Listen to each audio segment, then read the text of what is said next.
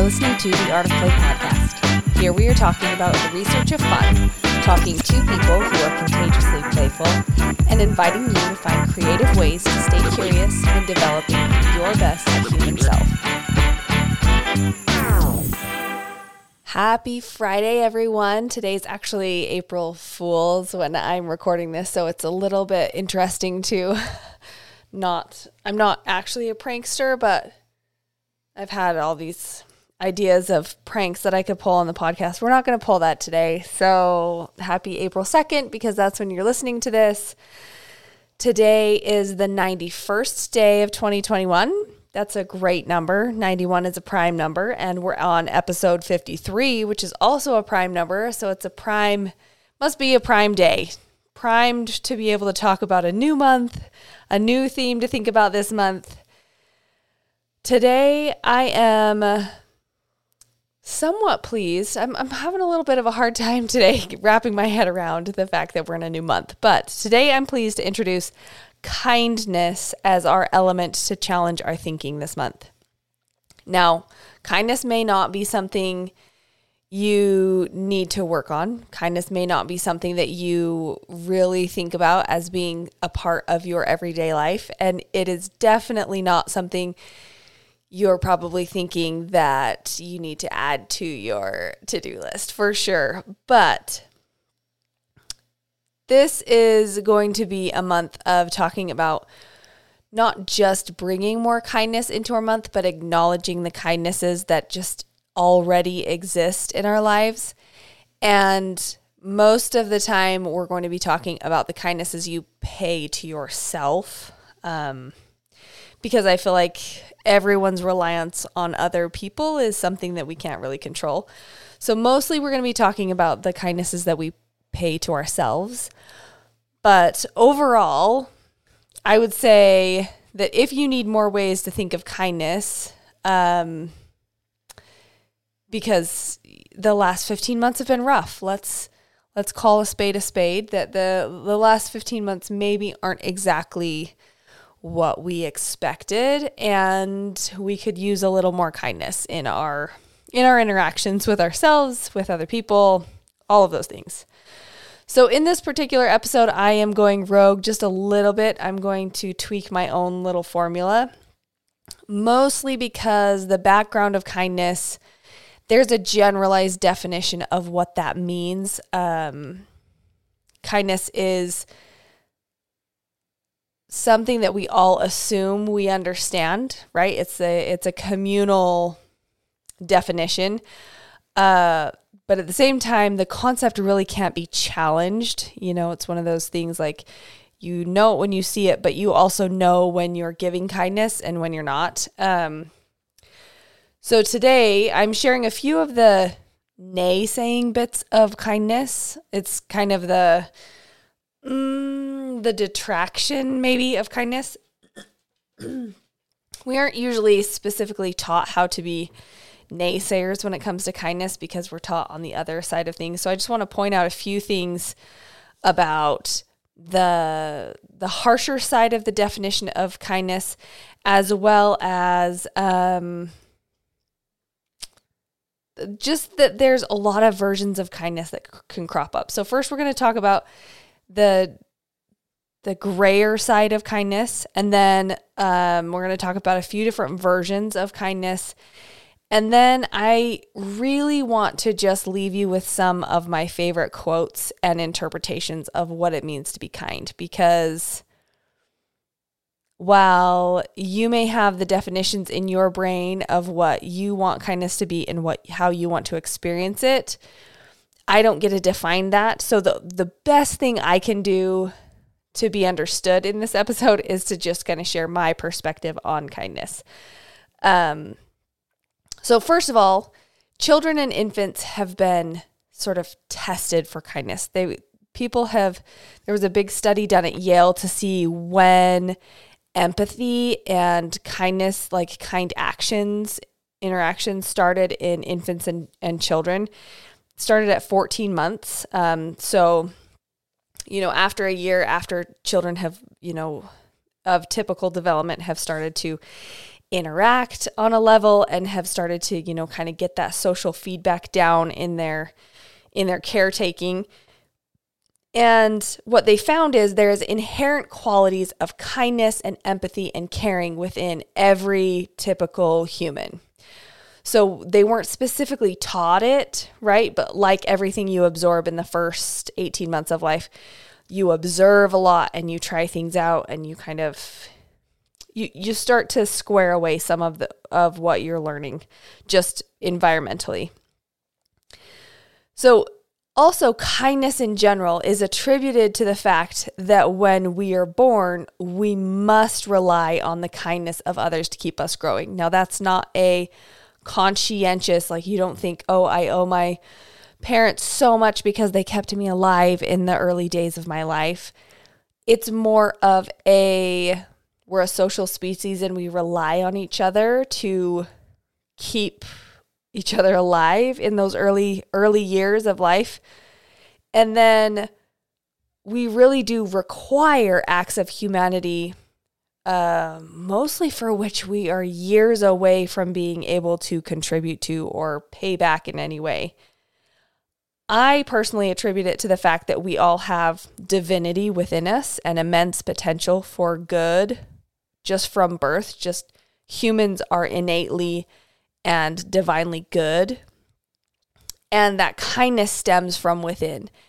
And I have to think that there is an inherent link between the kindness of human beings and being able to survive. And let me tell you a little bit about my train of thought there. So they say they can trace the link to the point when we became a social species by the fact that they found a fused femur that had been broken. So if you don't know, the femur is the largest bone in the body, sometimes called the thigh bone.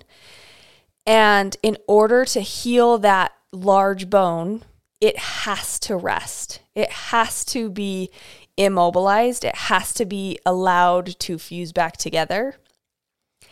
And if a human being is not being taken care of out of the kindness of another human's heart, that 6+ weeks to heal a broken femur would starve the human to death, right? The human with the broken femur, if they are not having a caretaker, they will die by the time the femur has a chance to heal because they literally you can't walk with a broken femur. So they would not be able to hunt, get water, adjust themselves. So they, just in studying human development, they found that this is the point that social species really kind of came to start making the anthropology presence happen. So the kindness of another human being showed up in a large bone that was given the kindness to heal, right? So just the thought of making it so that that person could heal and not be a burden on the social system of the human being group, that is somewhere where they acknowledged that kindness had to do with letting that human live rather than just die because they had a broken bone. So if they're saying they can trace kindness as being human, rooted into human interaction, I agree, but I also have contingency questions. And I think that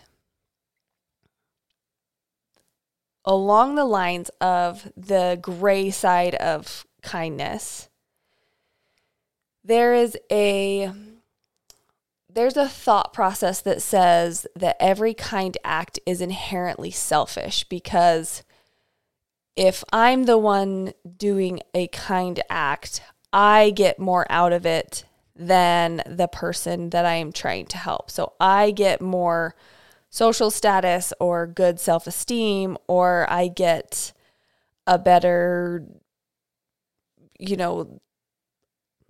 just a better overall I have a better experience than the person that I'm trying to help.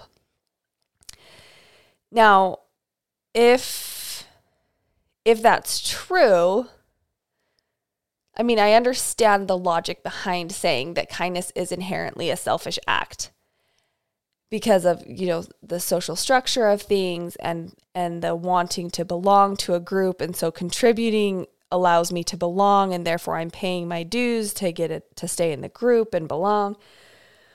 But if it can be argued that overall contributing to the net good in the world is making the world a better place for humans, how is that bad? Now, even, I get it, we are taught that selfish isn't supposed to be a good thing. This is why self-care sometimes hits the back burner. But what I'm saying is, if we are contributing to the net good of humans overall, even if that's just a cynical argument, it matters in the societal scheme of things only to move us incrementally forward still.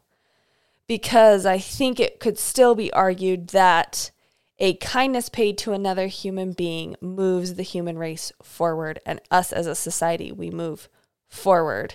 Whereas if I chose to do a disservice to another human being or pay an unkindness, that would mean I take the world incrementally back.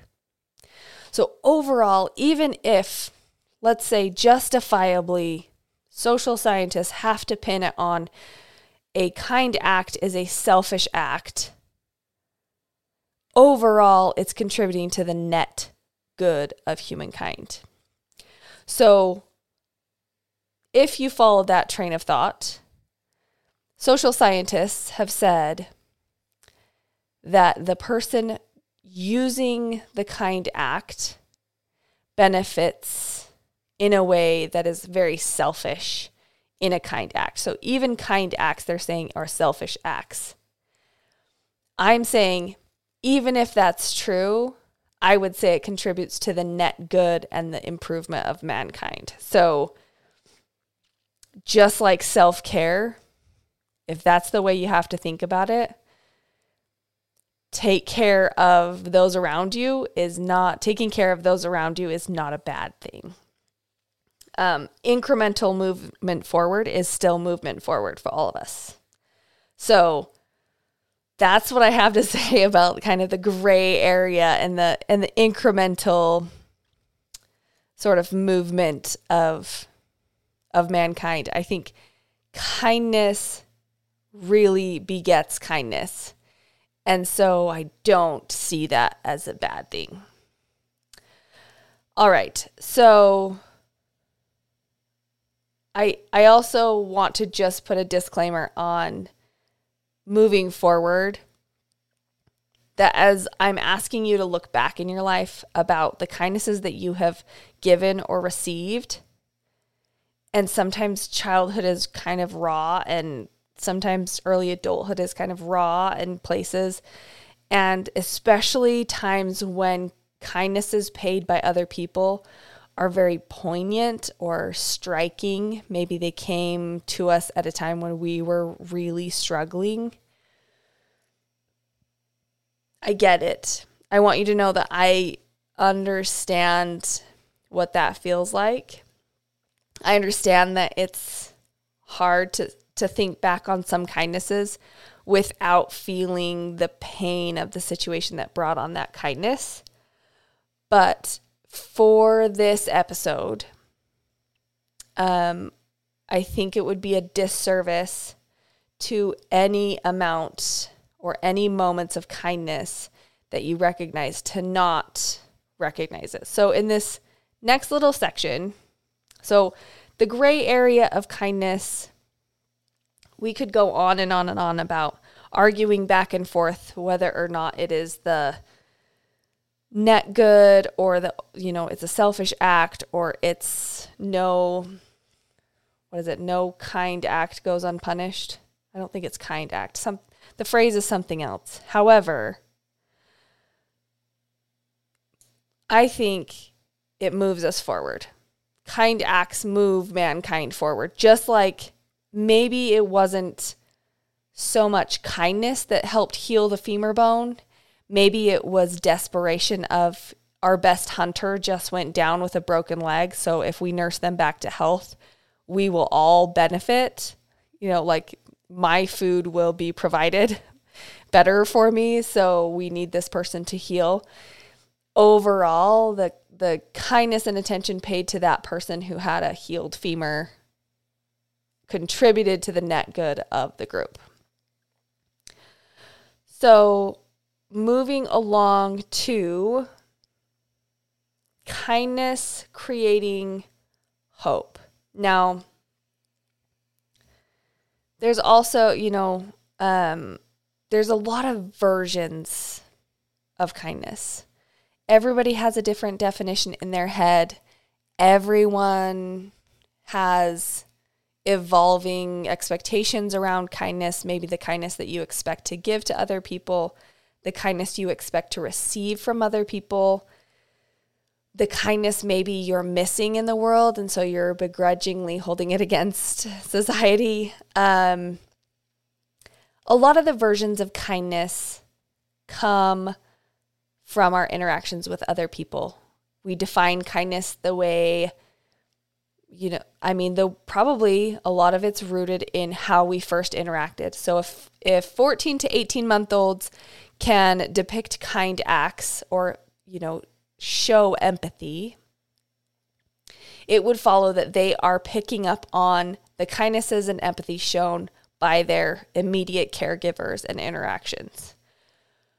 So that would mean that we learned kindness the way our parents showed us or caregivers showed us kindness. And that can be a different version for everybody. There are people who show their love very non-verbally. There are people who show their love very openly. There are people who show their love, through multiple ways, and you have to kind of pick up on it all these different ways. And of course, I'm meaning love and kindness to be sort of interchangeable right here. But those versions of kindness are different for everyone. So you see a unique lens of kindness that no one else does. That may come through in the generosity of someone, compassion, maybe a good faith thing, or just obliging societal rules, like letting somebody into traffic, holding a door for somebody coming out of a building. One of those things is like paying it forward, or just somebody who's innately kind. I think we all know somebody who just genuinely understands the kindness that is needed in their circle. As I get older, I've noticed kindness can come from really good inner dialogue and encouragement of others, or encouragement at especially needed moments of time. Universal lessons. So lessons of just the life flow, right? It was kind that I learned this before I needed to learn this lesson. Or good conversation. Sometimes just having a really good conversation, it can even be with a stranger, is a kindness that fills a void that you didn't even know you needed to be filled. So I'm sure you can come up with many, many more, right? Generous, compassionate, good acts, kind thoughts. And if the innate nature of human beings is to look for and expound on the goodness, then you have to think that you have had many more kindnesses paid to you than you have even taken inventory of. And for good reason. I mean, we're meant to be efficient, right? We're meant to be efficient, like accept the gratitude, express the gratitude, and move along. So the person that held the door for you, as you were walking to class in college and you were late for class and your hands were full and somebody just held the door for you, you probably don't remember if you know them, you probably don't remember what their, if they were male or female, or if they held the door with their right hand, you don't remember some of those poignant moments because you don't have the capacity or the need to. right? There's all of those little kindnesses that add up in lives. And it's not a tally. I'm just using it as a additional, good done in the world. But also in that vein, you have probably paid more kindnesses into the collective human interaction than you know, right? You have paid it forward in a way that maybe it's okay that you don't tally how many kindnesses you've received because you also have paid in an amount that isn't to be tallied. Now, I want to talk about paying it forward just a little bit. I read about executive function a little bit and saying things like the self-discipline of today is paying it for yourself tomorrow. You pay yourself ahead of time. You pave the way, you make sure that your executive function of today, the decisions you make today that are in self-discipline, such as let's say I'm going to clean out the sink before I go to bed, or I'm going to make my bed when I get up so I get into a nice clean bed when I go to bed tonight. Those small things are kind of what it's like to be kind to yourself in paying it forward. So I'm not just talking about paying it forward like paying for somebody's meal at the Wendy's and asking that everybody pay it forward, or like there's a system in some European countries where you pay for an extra coffee and people who are struggling, are having a hard time paying their bills can still go in and get a hot coffee in the morning and not have to pay for it. Those sorts of things are paying it forward, but I'm also talking about the ways we pay it forward to ourselves. So I personally pay it forward to myself when I lay out my exercise gear for the next morning, or I pay it forward when I actually do my school reading on time and I'm prepared to study for exams that I'm taking or doing assignments that I'm trying to accomplish. I pay it forward when I have my kids brush their teeth so that when we go to the dentist, we don't have hundreds of dollars in cavities to be filled. Or I pay it forward in helping them figure out their self-discipline in ways that I no longer have to, poke and prod for them to get going on certain mornings, because they understand that they're paying it forward to themselves by laying the groundwork before. Like, we go to bed at a decent time so that we pay it forward to the next morning and we don't hate ourselves rolling out of bed. Those sorts of things. Paying it forward is used as an outward expression of kindness, but I want you to start focusing a little bit more on on the ways you pay it forward for yourself. The kindnesses that you pay yourself are instrumental in moving your ability to be kind in moments that are hard forward. So it's a lot like play, where if we're laying the groundwork to enjoy our lives, we open up the opportunities to enjoy life that many more times. So paying it forward with kindness, opening yourself up to being kind and generous with yourself, pays it forward for the times when you really need it. You may need to dig deep, or you may be super frustrated, or you may just need to say, I'm feeling really good right now. I'm going to take advantage of feeling good and enjoy this moment of life for just a moment. So paying it forward is that version of kindness where we take care of the future. It can be 5 minutes in the future. It can be 5 years in the future. It doesn't really matter. We just know we're stocking up for the future of kindnesses to ourselves. Okay, so that version of kindness probably means a lot of different things.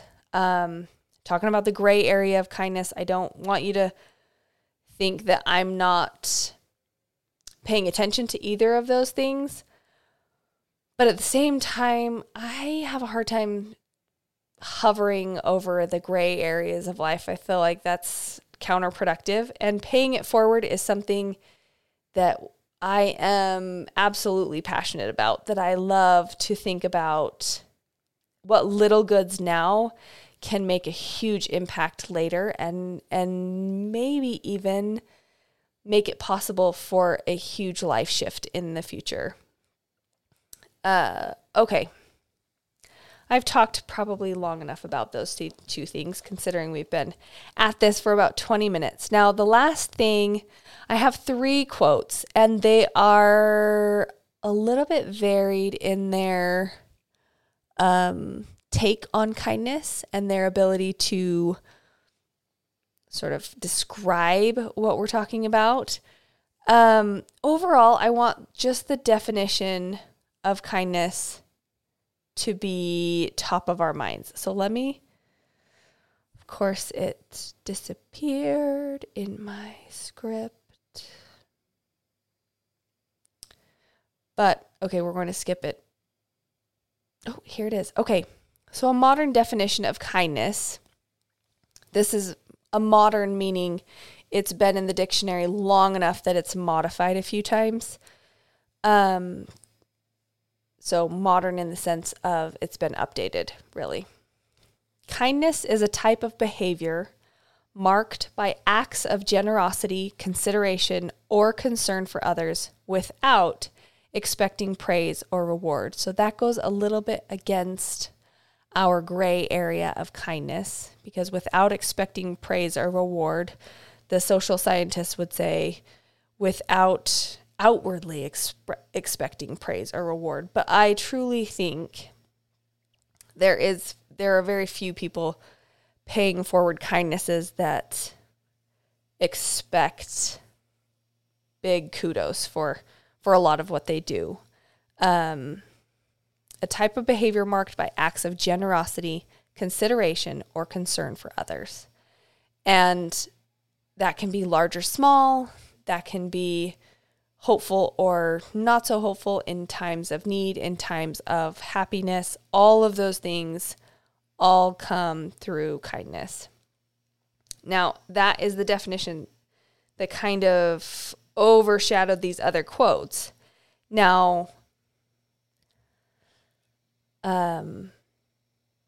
I think that these quotes, one of these quotes has actually shifted the way I think about kindness in general, so I'm going to leave it to the last point.